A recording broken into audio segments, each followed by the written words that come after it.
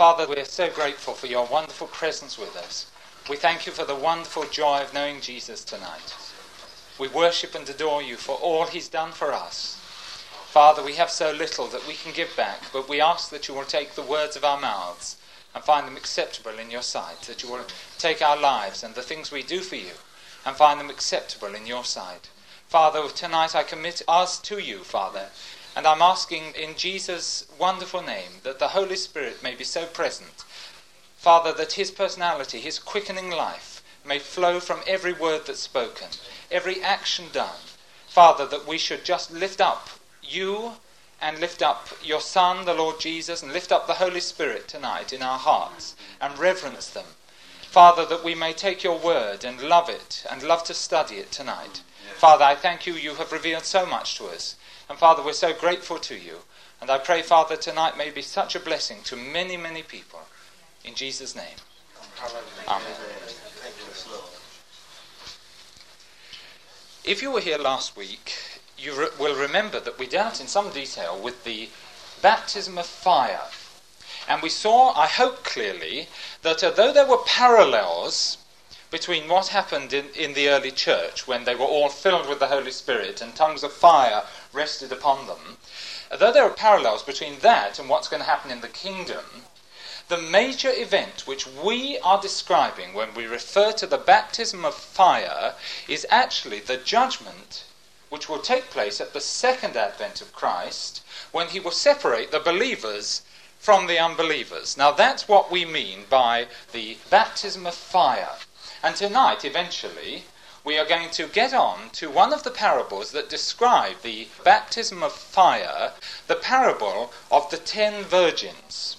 That's where we're heading tonight. Now, eventually, you should have a very clear understanding of that particular parable, because we're going to go right through the details. We've got a bit more background to do, but if you've understood last week, that is the majority of the background. Now remember, when Jesus comes again, second advent, he will whistle, as the Bible says, or hiss actually, the Old Testament says, for all the Jews all over the world. And at the second advent of Christ, they're all going to be gathered into the land of Israel. And there he will judge them face to face. The baptism of fire is when the believers are separated from the unbelievers, and when the unbelievers are then removed from the earth. But we're going to talk about a parable. So let's understand what we mean by a parable before we begin, shall we? So, a parable. Now the word parable itself comes from two Greek words. The first one, para, P-A-R-A, which means by the side of, or alongside. And from another Greek word, which is the word ballo, which means to throw down, or to throw. So that the word parable is these two words combined, and it means to throw down something, or to throw something alongside something else. You take one thing, and you lay it along another thing. A parable. The thing that's thrown alongside something else, in our case, is there is a point of truth and a story to illustrate the truth. So you say your point of truth, you then take your story and you throw it down by the side of the point of truth, and it's used to demonstrate the point of truth. All right? Now they're the two things that are thrown side by side. I would imagine that every public speaker uses parables at times, or uses stories to demonstrate what he's actually getting at. I've used quite a number in the course already. Let me refresh your memory over one parable that I used. When we were talking about eternal life, and we were talking about the eternal security of a believer, I used a parable then. Do you remember that I said that once you were born again, you became the Father in heaven's child. And that meant that you could never lose that relationship. And the parable I gave was, well, imagine yourself. You were the parable. You are your father's son.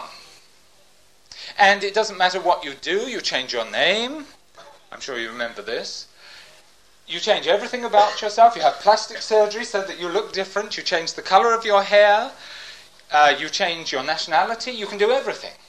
But it doesn't interrupt the basic relationship underneath. You are your Father's son, and there's nothing you can do about it. Now, there was the point that I was making, that once you were your Heavenly Father's child, it couldn't be broken. There's the parable that I laid by the side. So I threw that story down alongside to demonstrate the point. Watchman Nee gives another parable when he's talking about that marvellous phrase, "In Adam all die." And you remember what he says. He said, imagine that your grandfather died before he had children. Well, if he died, say, 50 years ago, before he had managed to get married and actually have children, you would have died in your grandfather, because you wouldn't have been born today because of his death right back there. Now, the point he was demonstrating, of course, was that because Adam sinned, because he fell away from God, because he disobeyed God's commandments, that actually he died spiritually. And in him, you died spiritually too. Now, there's the point of truth. The first thing that I went over was the story which was laid down by the side. The parable was laid down by the side of the point to demonstrate the point. And Jesus used parables a great deal. Of course, the problem is when you've got a parable, you've got to make sure you get the right story by the right point. Because if you don't, you're in trouble. Right?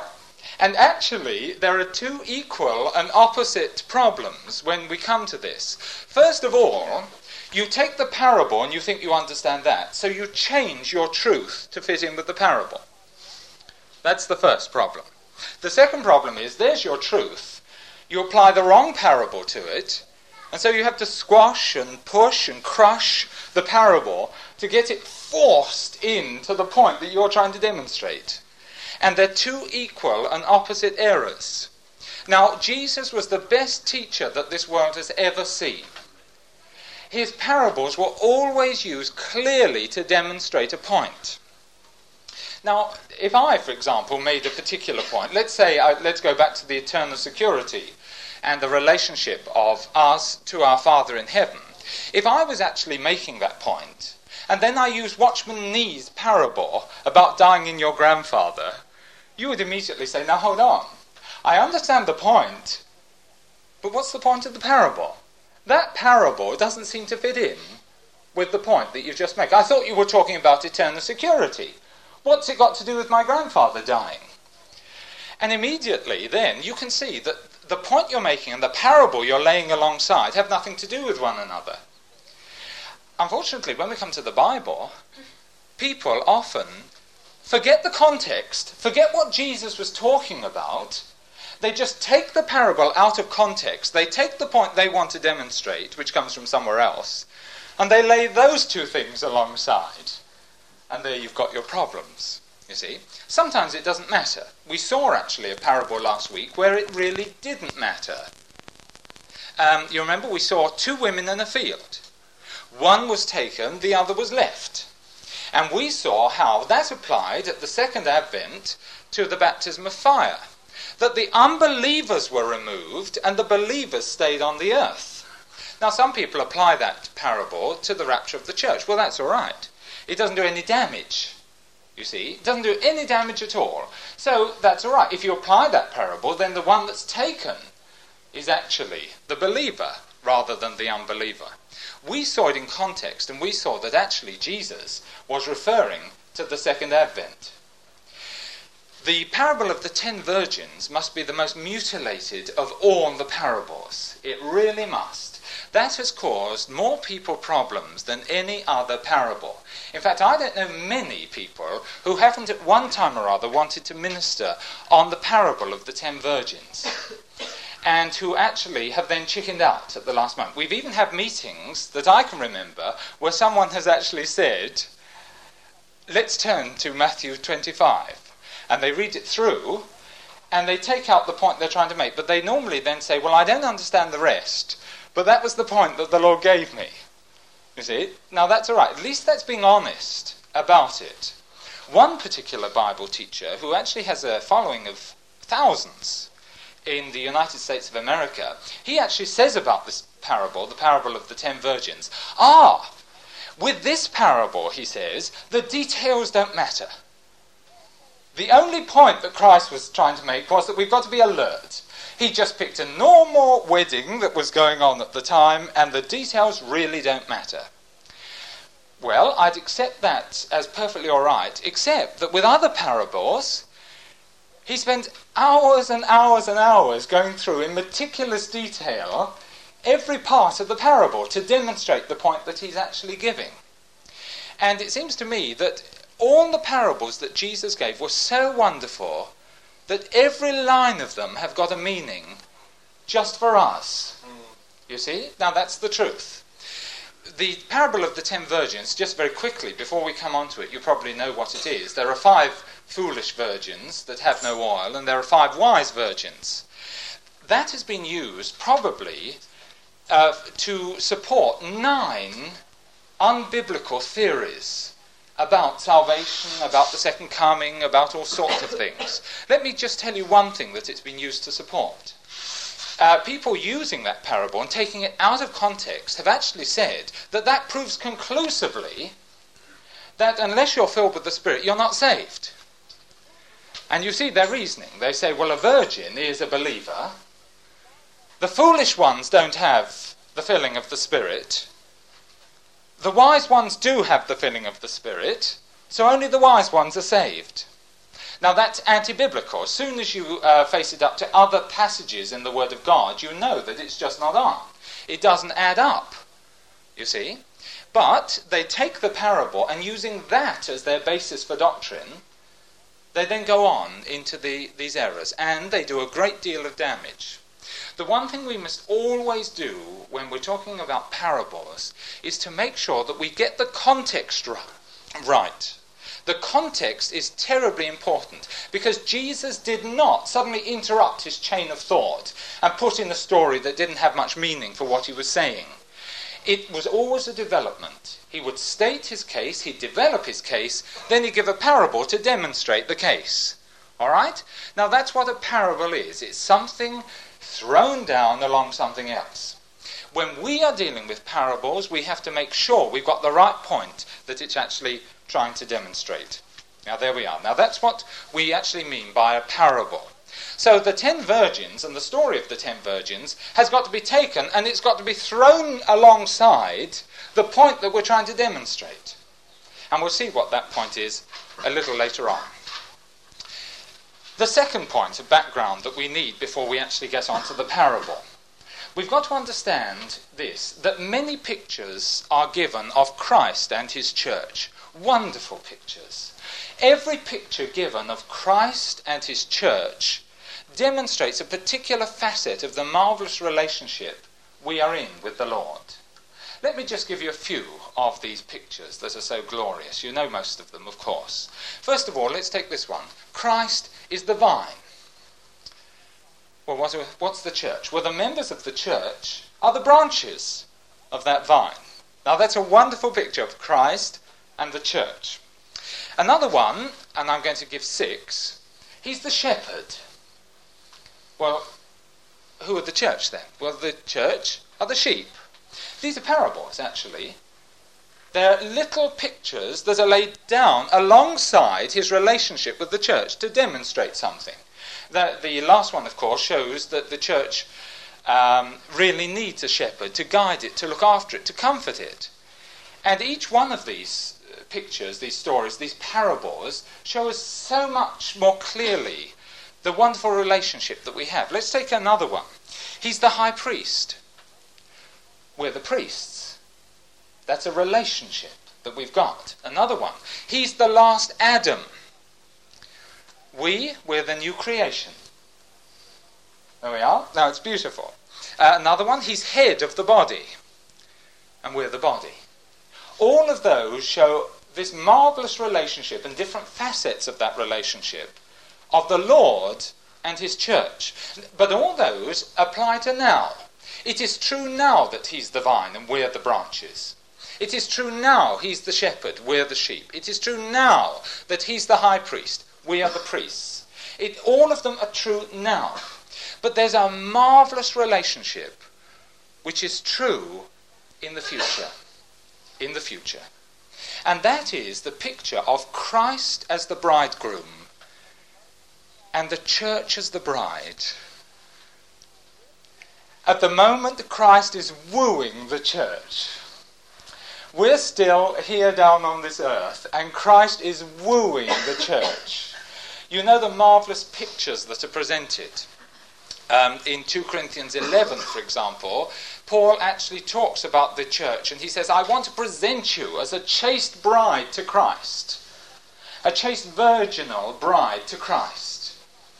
Because he is such a marvellous bridegroom, that's what I want you to be like in your love relationship with him.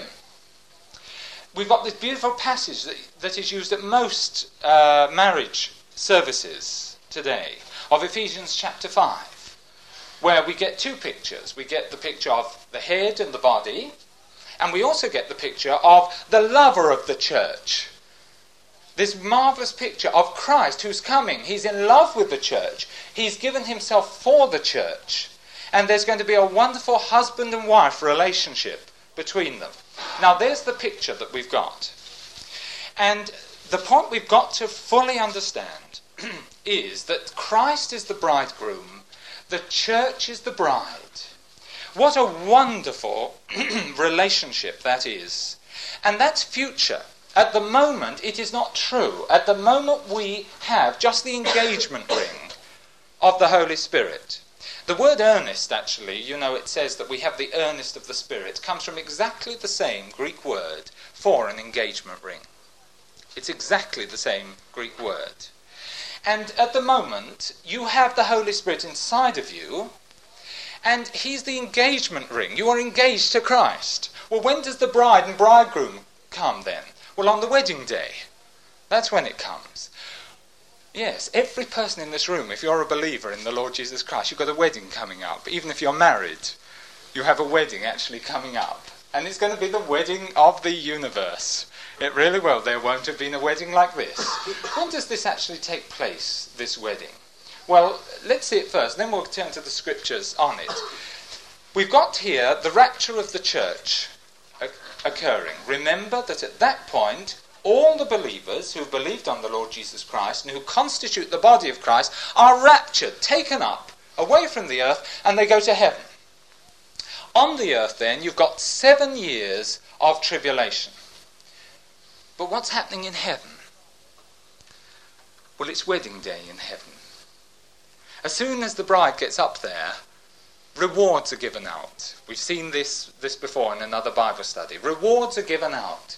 And the bride is decked with beauty, fine righteousness, wonderful gold crowns, rings. These are all rewards that have been given because of your activity in the Holy Spirit when down on this earth. And there's maybe tribulation on the earth. There's a wedding up here in heaven. Let's have a look at it. In Revelation chapter 19. In Revelation chapter 19, we get the picture of it. It takes place before the second advent of Christ. In fact, when the Lord Jesus returns to the earth, he's a married man, and he comes back with his bride. He comes back with all of his church in glory with him, almost to show her off down below on the earth. Now there's the picture. And here it is. I think we'll begin verse 6. Revelation 19 and verse 6. And this is John speaking. He really had a field day on this wonderful occasion when the Holy Spirit revealed to him the things that were to come. And I heard, as it were, the voice of a great multitude, and as the voice of many waters, and as the voice of mighty thundering, saying, Alleluia, for the Lord God omnipotent reigneth. In the chapter before, we've just come to the end of the description of the terrible time that the earth is having, the tribulation. chapter 19 deals with the second advent. And so here we see God omnipotent reigning, and he's about to come back to the earth to take the earth. We'll see that later on. Let us be glad and rejoice and give honour to him, for the marriage of the Lamb is come, and his wife hath made herself ready. Oh, it's glorious. Hallelujah. There are so many talks about how Christ is going to prepare his church. And so Christ is preparing his church. But the glory is that in heaven the church has made herself ready. Yes, wonderful. And we have the marvellous privilege of deciding what type of wedding dress the church is going to have on. We have the choice. If we move in the Spirit and live in the Spirit, it will be a glorious time. If we do not, it will be burnt up. Right? The Lord Jesus does not want a bride dressed in straw. He's going to burn it up. It's only the best that is actually going to come through. And the wife has made herself ready. Oh, it's a wonderful truth. Hallelujah. Going to make ourselves ready. That's why it is right to be fervent for the Lord here on this earth. Long after the earth has passed away, you are going to be arrayed in the wonderful clothes you've made for yourself by his grace. By moving in the Spirit, you will get rewards for what you are doing. And what is it for? It's for him. The bride spends hours preparing herself, not to show off, but for her bridegroom, because she loves him so much. And there's part of the picture. That's why we are spending time asking God to deal with our lives. We are asking the Holy Spirit to come and take control of our lives. What for? That we might be the best dressed bride for our wonderful Saviour. Yes. Hallelujah. That's right. That's the purpose of it all. And here she's made herself ready. And we carry on. Verse 8. And to her was granted that she should be arrayed in fine linen, clean and white, for the fine linen is the righteousness of saints. And verse 9 is very important. And he said, this is the angel speaking, he said unto me, write this down. I want you to get this down, he says. There's an important bit of truth coming up. Blessed are they which are called unto the marriage supper of the Lamb. The marriage supper is the reception. Blessed are the guests who are called to my marriage feast. That's what he's saying. Oh, the bride's going to be blessed, but the guests are going to be blessed as well. We're going to see who the guests are a little later on. Marvellous story. All right, let's not delay. Let's go straight on to Matthew 25, shall we? Remember, the bride of Christ is the church. And before I say anything on this, in the Authorized Version, the King James, there is one slight error in translation. If you've got an RSV with you, if you've got a revised version with you, if you've got any of the modern versions, Moffat, Young's Literal, you don't have to change anything. They've got it right. In fact, the Authorized Version is the only one that's got it wrong. And it's a very small mistake, but it makes all the difference. And it's found actually in verse 11. In verse 11. We'll go through this verse in just a moment. I beg your pardon, verse 10. And while they went to buy, the bridegroom came, and they that were ready went in with him to the marriage, and the door was shut. Looks good, but it's not the marriage, it's the marriage feast. This is not the marriage taking place. The marriage has already taken place. This is the reception. It's marriage feast. Would you check it when you get home? In the modern versions, you'll find they've got marriage feast there instead of marriage. It's crucial. The marriage takes place in heaven. The reception takes place back on the earth. All right, now that's the only slight mistranslation of the passage. With that done, we're ready to go.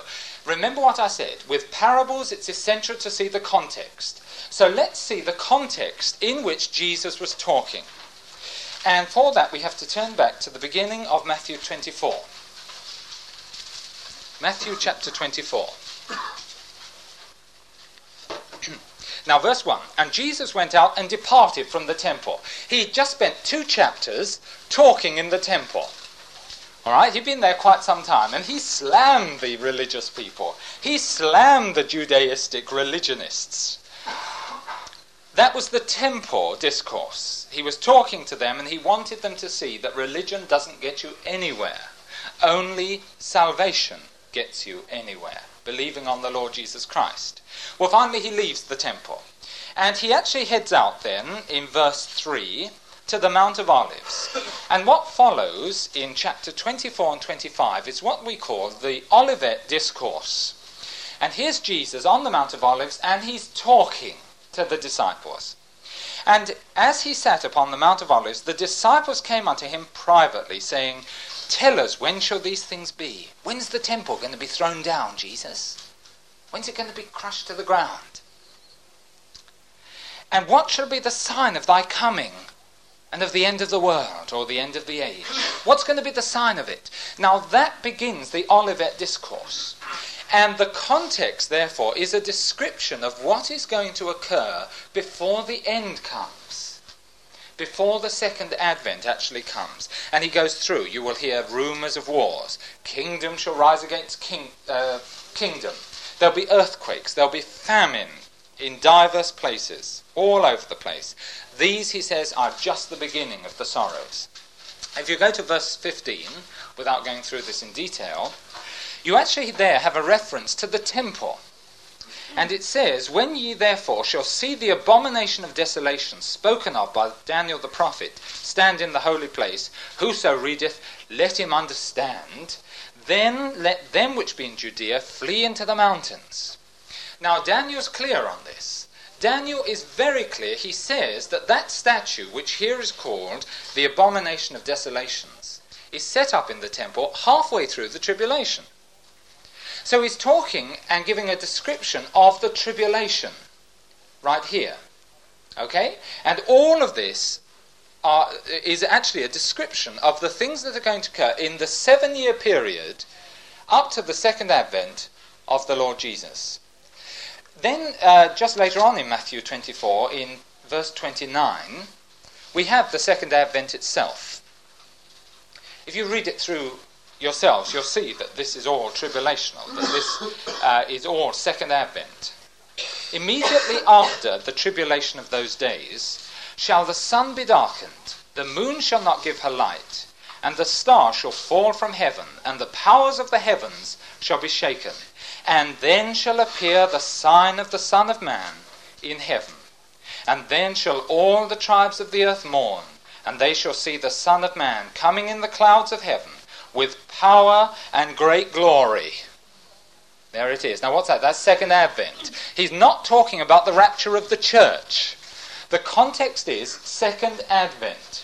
He then goes on and describes how a trumpet will blast, and all the Jews and all the believers will be gathered together from the four ends of the earth. Okay? Fine. Then you come right through, and he gives a parable, and he gives parables in Matthew 24 to describe what he's talking about. Then he comes to Matthew 25. And remember, in the original scriptures, there are no chapter divisions. Okay? No chapter. It's one talk. It's all the Olivet Discourse. Even after he's talked about the 10 virgins, he goes back to the second coming. Just as if to emphasize, I'm talking about the second coming.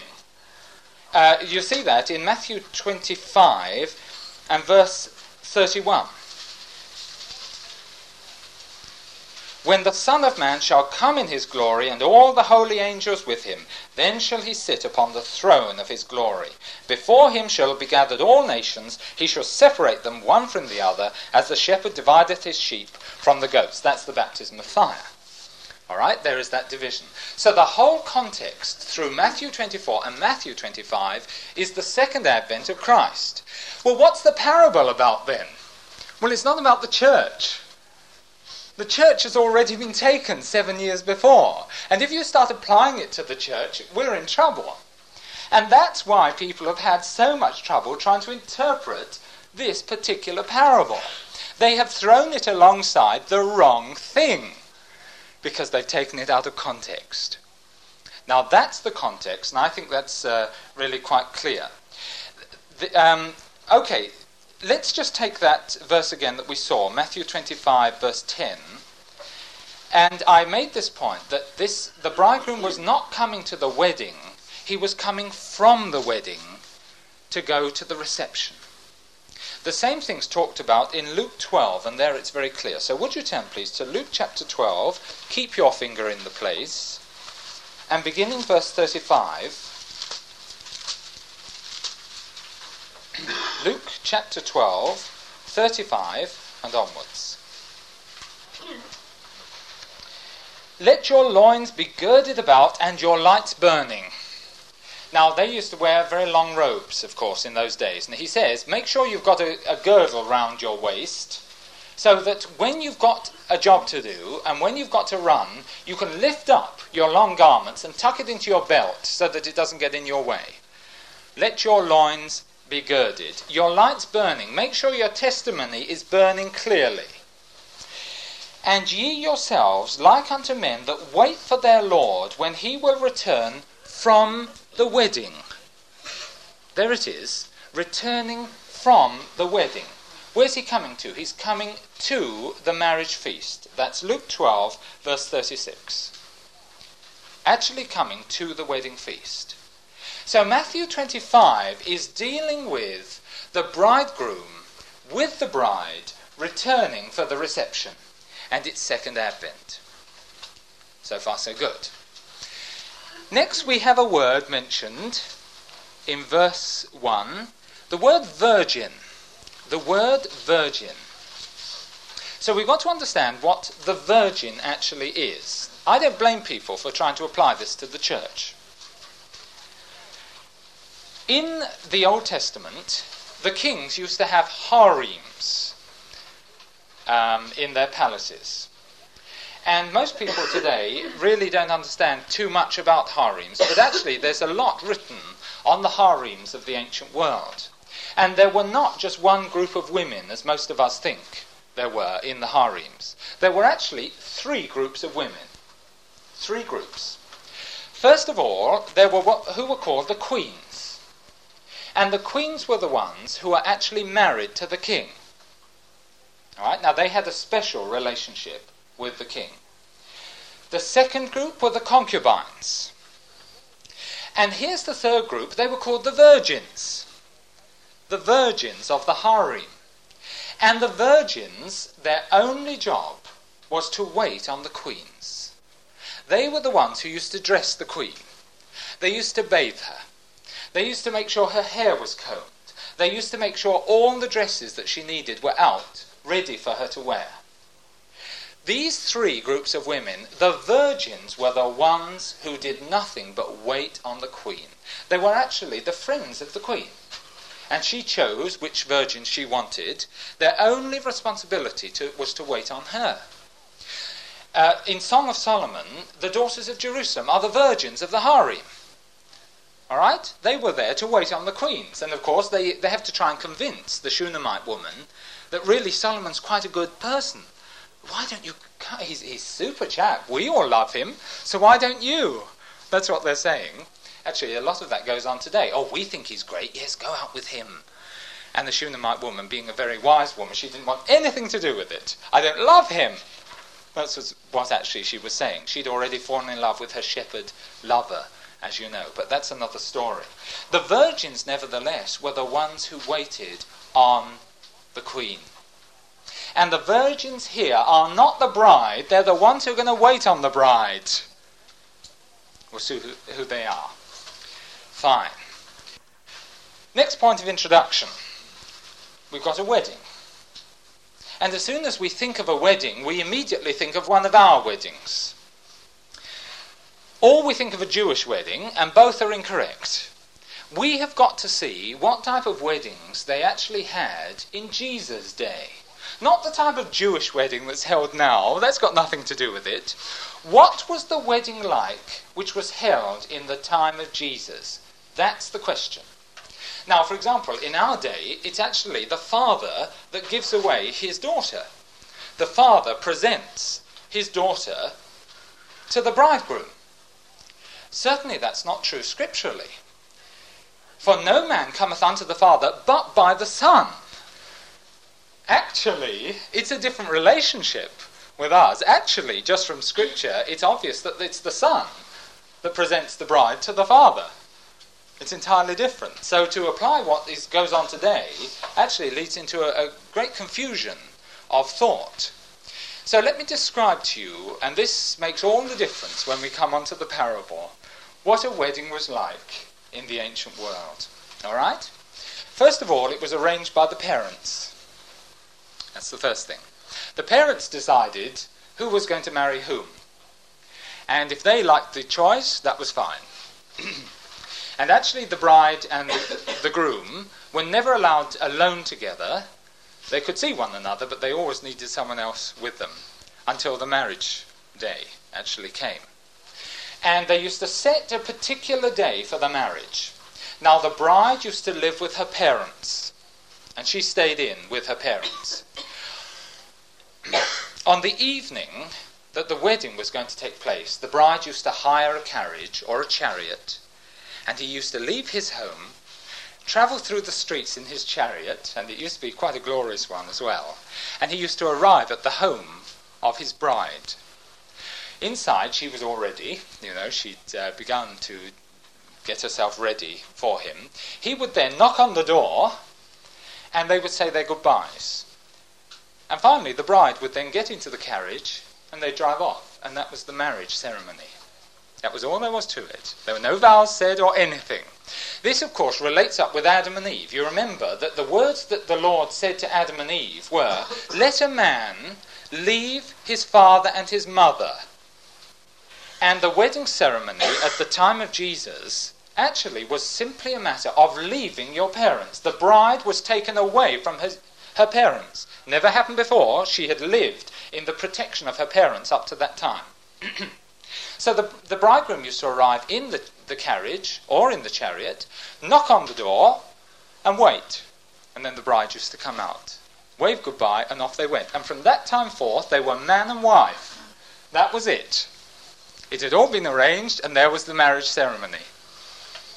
That's not the end of it, however. They then went along, drove to the bridegroom's house, where the reception was going to be held. All right? And they had a format for the reception there as well. What they used to do was this. All the friends of the bridegroom used to be inside the house, and they used to close the door, and they used to prepare the inside. All the friends of the bride used to stay outside the house. It was all arranged, and it was quite beautiful. Or sometimes the bride and groom had to come miles and miles and miles to actually get to the bridegroom's house. And they used to put a lookout to watch the road.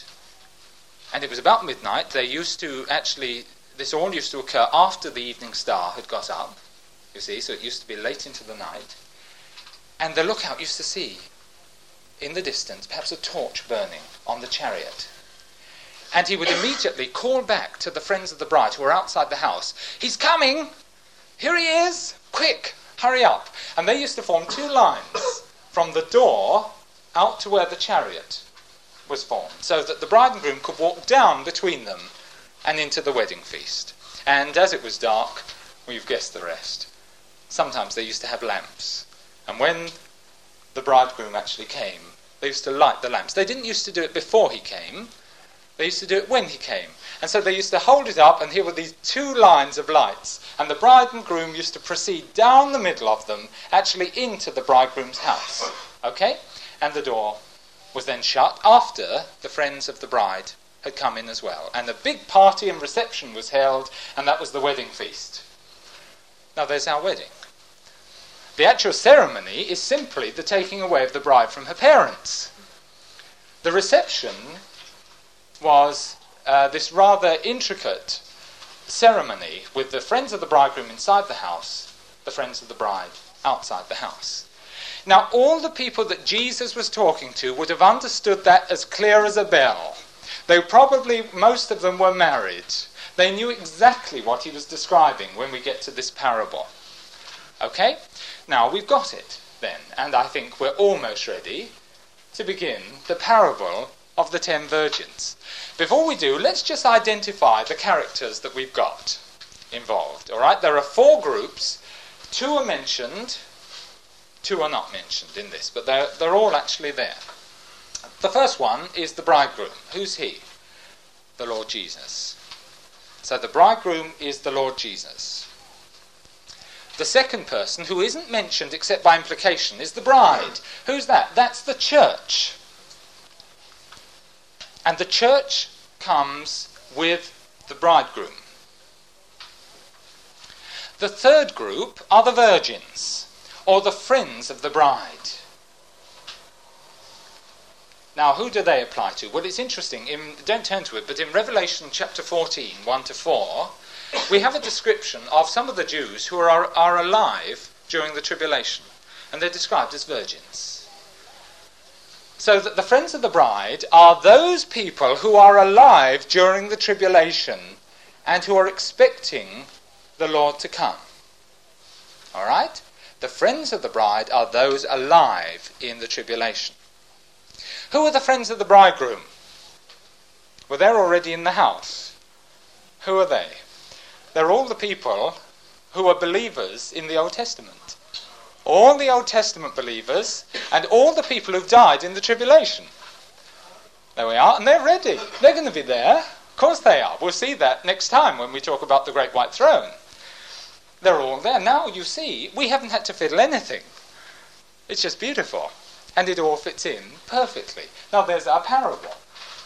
We're still going to read it through, praise God, and we'll get a few details as we go through.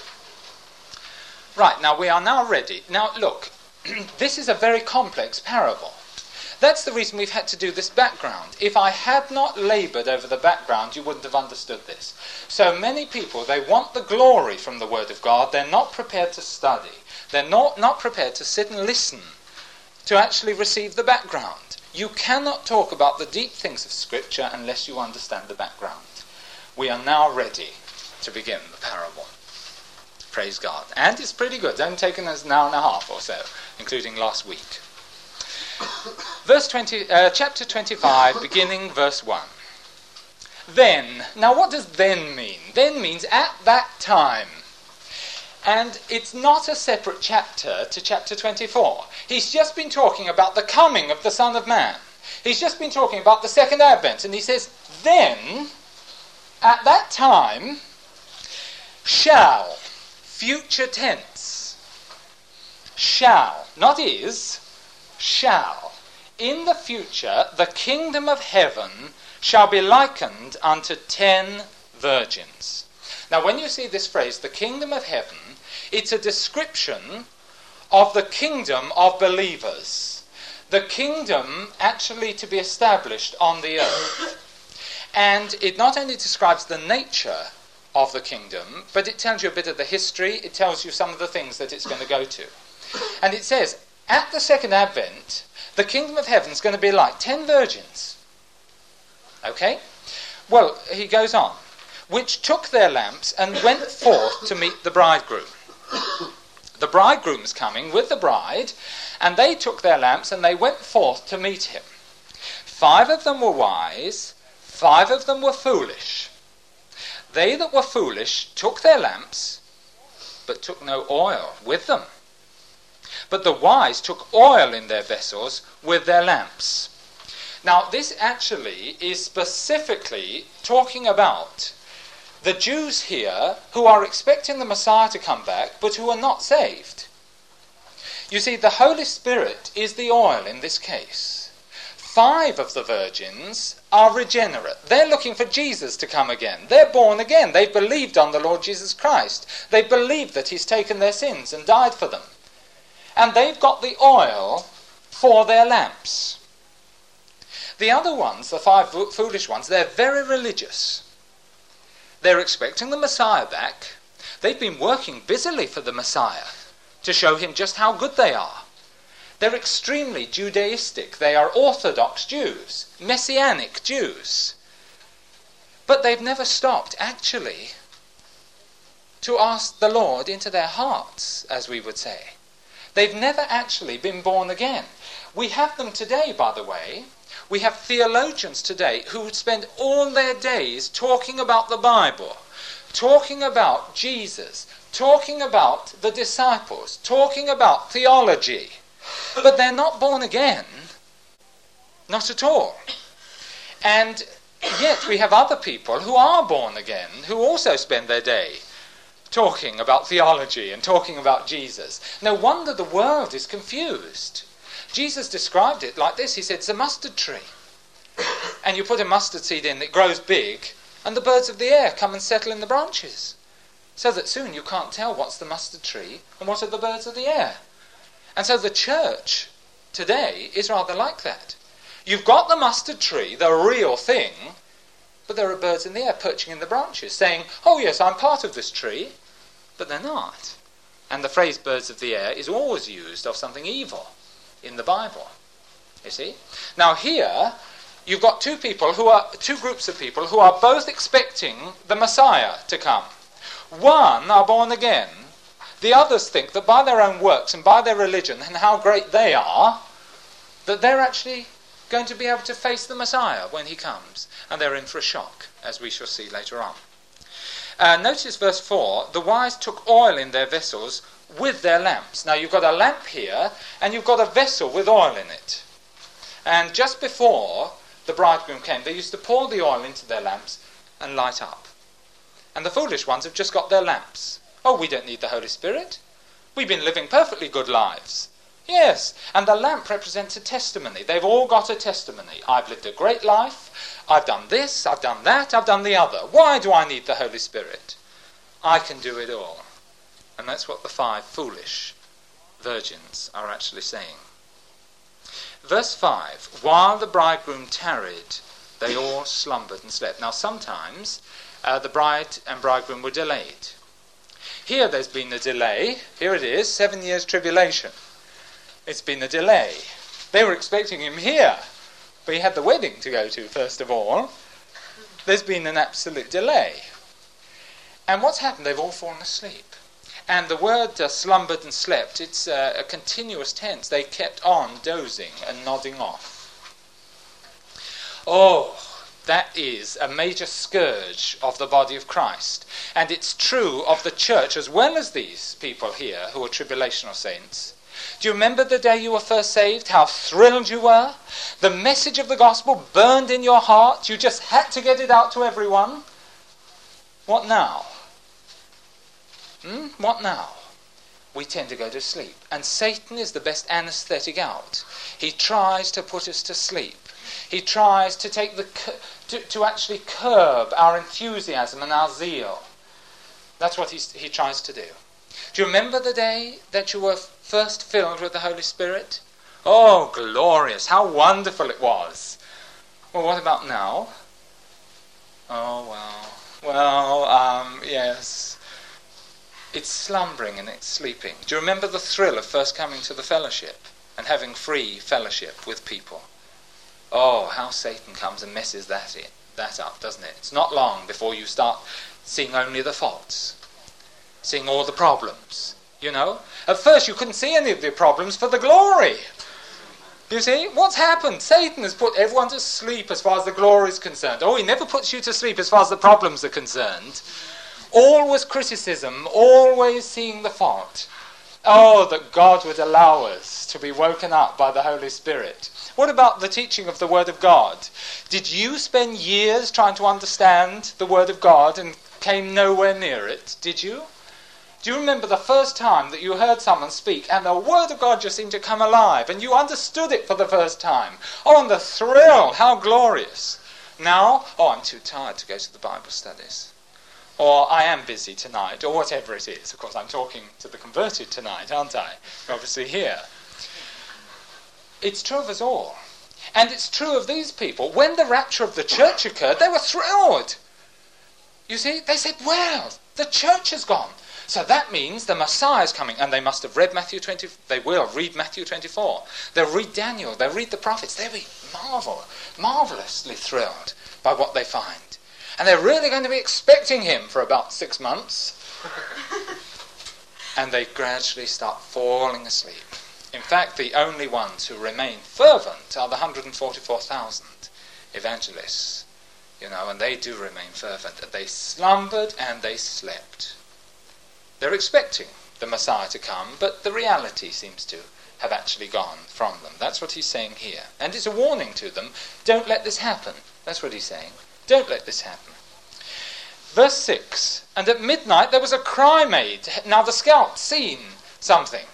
He's heard a noise. He's heard the rumbling. This is it. The bridegroom's coming. A cry goes forth, the midnight cry. Behold, the bridegroom cometh. Go ye out to meet him. You virgins, get yourself ready. Light your lamps. Come on. It's nearly time. As we would say, oh, is everything ready for the reception? Is it all ready? Go ye out to meet him. Verse 7. So they all get up now. The born again get up. They know Jesus is coming. The religious ones get up and they think, great, now he'll see how good we are. Isn't it super that he's coming? They're trusting their own works. Verse 7. Then all those virgins arose and trimmed their lamps. To trim one's lamp means to prepare it for lighting. So they got it ready, they cut the top off the wick, and they actually lit up.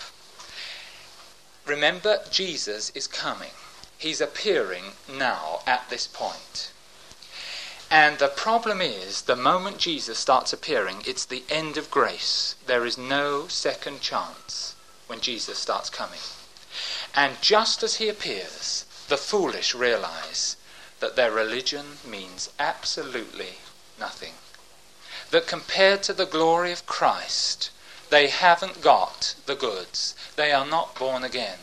Their good works, they suddenly realize, are just filthy rags, and they add up to absolute nothingness. And they start panicking. And here's their panic. And the foolish said unto the wise, give us of your oil, for our lamps are going out. Or are gone out. It's actually going out. For our lamps are going out. Now compare the two lamps. The one with the oil in is burning with a clear flame, giving a wonderful light. The others, they've lit the wick. It's glowing and it's smouldering and causing a lot of smell and a lot of smoke. And that's the difference between born-again people and religious people. The religious people have a faint glimmer at times, but actually they confuse the issue. It's like a smoke fog. They confuse the issue of the gospel. And here these people suddenly realize this flame is no good. No good for the bridegroom who's coming. I can hardly see it. How is he going to see it? You must give us some of your oil, they say. But it's too late. The bridegroom is coming. You cannot be born again now. You've had your chance and you've rejected it because of religion. So they turn now, not to God, to the believers. You give us some of your oil now. And what do the believers say? But the wise answered, saying, not so, lest there not be enough for us and you. But go ye rather to them that sell, and buy for yourselves. What does that mean? You cannot buy the Holy Spirit. You cannot buy the glorious person of the Holy Spirit. There's only one way you can get the Holy Spirit, and that's by believing on the Lord Jesus Christ. But what are they saying? You've trusted in your own works for all this time. Go on then. It's too late now. Go and buy some of this oil that you need so badly. You think your religion has worked? It will not work. You just try and buy some of this oil. Go and buy from them that sell. All right? And buy for yourselves. It's no good. And that's a point of remark about their religion. To buy means you've got the goods. You've got the money. You can actually purchase it with what you've got. And that's religion. Okay? It's no good. And while they're out, and so what they do, there's this panic that begins. It's described in many passages of the Bible. There's a panic on. And the religious people hide their faces. They run. They asked for the mountains to fall on them. They realize they're not good enough. They're off in this panic. The bridegroom, meanwhile, comes. And while they went to buy, the bridegroom came. And they that were ready, that's the 5 wise virgins, that's the believers, alive at the second advent, went in with him to the marriage, and the door was shut. They join the Old Testament believers, and they have a celebration. He's back with his bride, and we're glad to see him. And that's the baptism of fire. The door shutting there is the baptism of fire. The believers are on one side. The unbelievers are now on the other. All right? And that's taken in context. The believers who are alive at the second advent, join in the marriage feast. That's what it meant in Revelation 19. Blessed are they that come to the marriage supper of the Lamb. Oh, how blessed. Blessed and holy they are. Yes, they are believers in the Lord Jesus Christ. The Holy Spirit has set them apart. Now what happens? The unbelievers then come back. Afterwards came also the other virgin, saying, Lord, Lord, open to us. Now this immediately brings up that scripture. Many came, saying, Lord, Lord, have we not prophesied in thy name? Have we not cast out demons in thy name? Let me just explain this. At the moment, no one can say Lord except by the Holy Spirit. All right? No one can confess that Jesus is Lord except by the Holy Spirit. If today someone truly says Jesus is Lord, it's because they are a born-again believer. But the scriptures are very clear. It says this, that when Jesus comes again, every knee shall bow and every tongue confess that he is Lord. Every tongue. Not just believers, every single tongue. And at the judgment here described, everyone sees him as he is and they know he's Lord. They confess that he is Lord. That does not mean to say they're saved. And during the tribulation, the religious church has the greatest revival ever. If you think that the religious church is going to die, you are mistaken. It's coming in for its heyday. And during this time of tribulation, Satan does miracles among the people. Miracles are done. Fantastic things. They're described in 2 Thessalonians chapter 2, if you'd like to read it for yourselves. Miracles are performed, and many of these unbelievers, these religious people who've worshipped the beast, who've actually joined with the false prophet, they've been doing miracles all over the place. Satan's been allowing them to do miracles, and they think that on the basis of their works, they will actually get to heaven. And what does he say?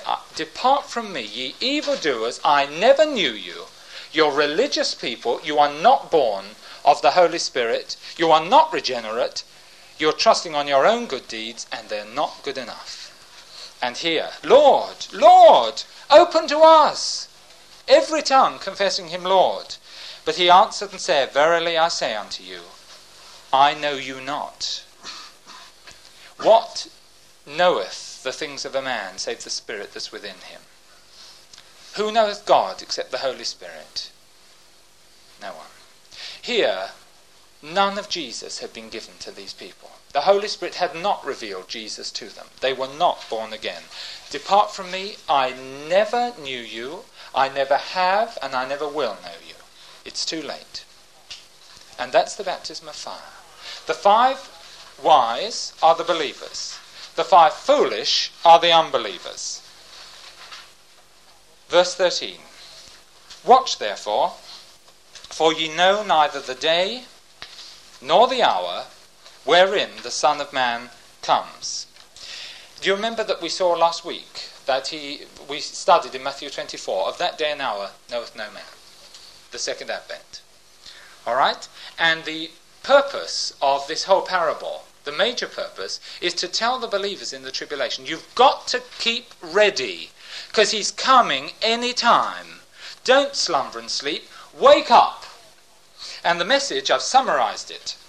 A lack of foresight is inexcusable. A lack of reality over what's going to happen has no excuse whatsoever. Neglect, he says to these unbelievers, is going to cost you very dear when it's too late. Don't neglect it. They will actually read this parable and they'll understand it, by the way, in the tribulation. It's going to be a major help. Ignorance of the exact time of his coming is no excuse. Do not fall asleep. In fact, may ignorance of the exact time when he comes again be the main thing that spurs us on to remaining on fire all the time, not going to sleep. We don't know when the rapture's going to occur. All right? They don't know when the second advent's going to occur. The principle is the same. Just because you don't know when they're going to happen, don't use it as an excuse to switch off, become worldly and go to sleep. Don't do it. Keep yourself for Christ. Keep yourself for him. Serve him, love him, be on fire for him. To use a well-coined phrase, we should live today, before the rapture, And the rapture may be tomorrow, maybe in a year's time, maybe in 2 years' time, 5 years' time, whatever time it is. We should live today as if Christ died yesterday, as if he rose today, and as if he's coming tomorrow. That's the key for us all. This has application to believers at the second advent. It's got a message for us. The world needs you to be fervent. The world needs you to be on fire for Christ. Let's make sure as believers that we learn the parable of the 10 virgins. You're already born again. Well, wake up. He's coming for you very soon. The world needs him. May God bless that. Amen.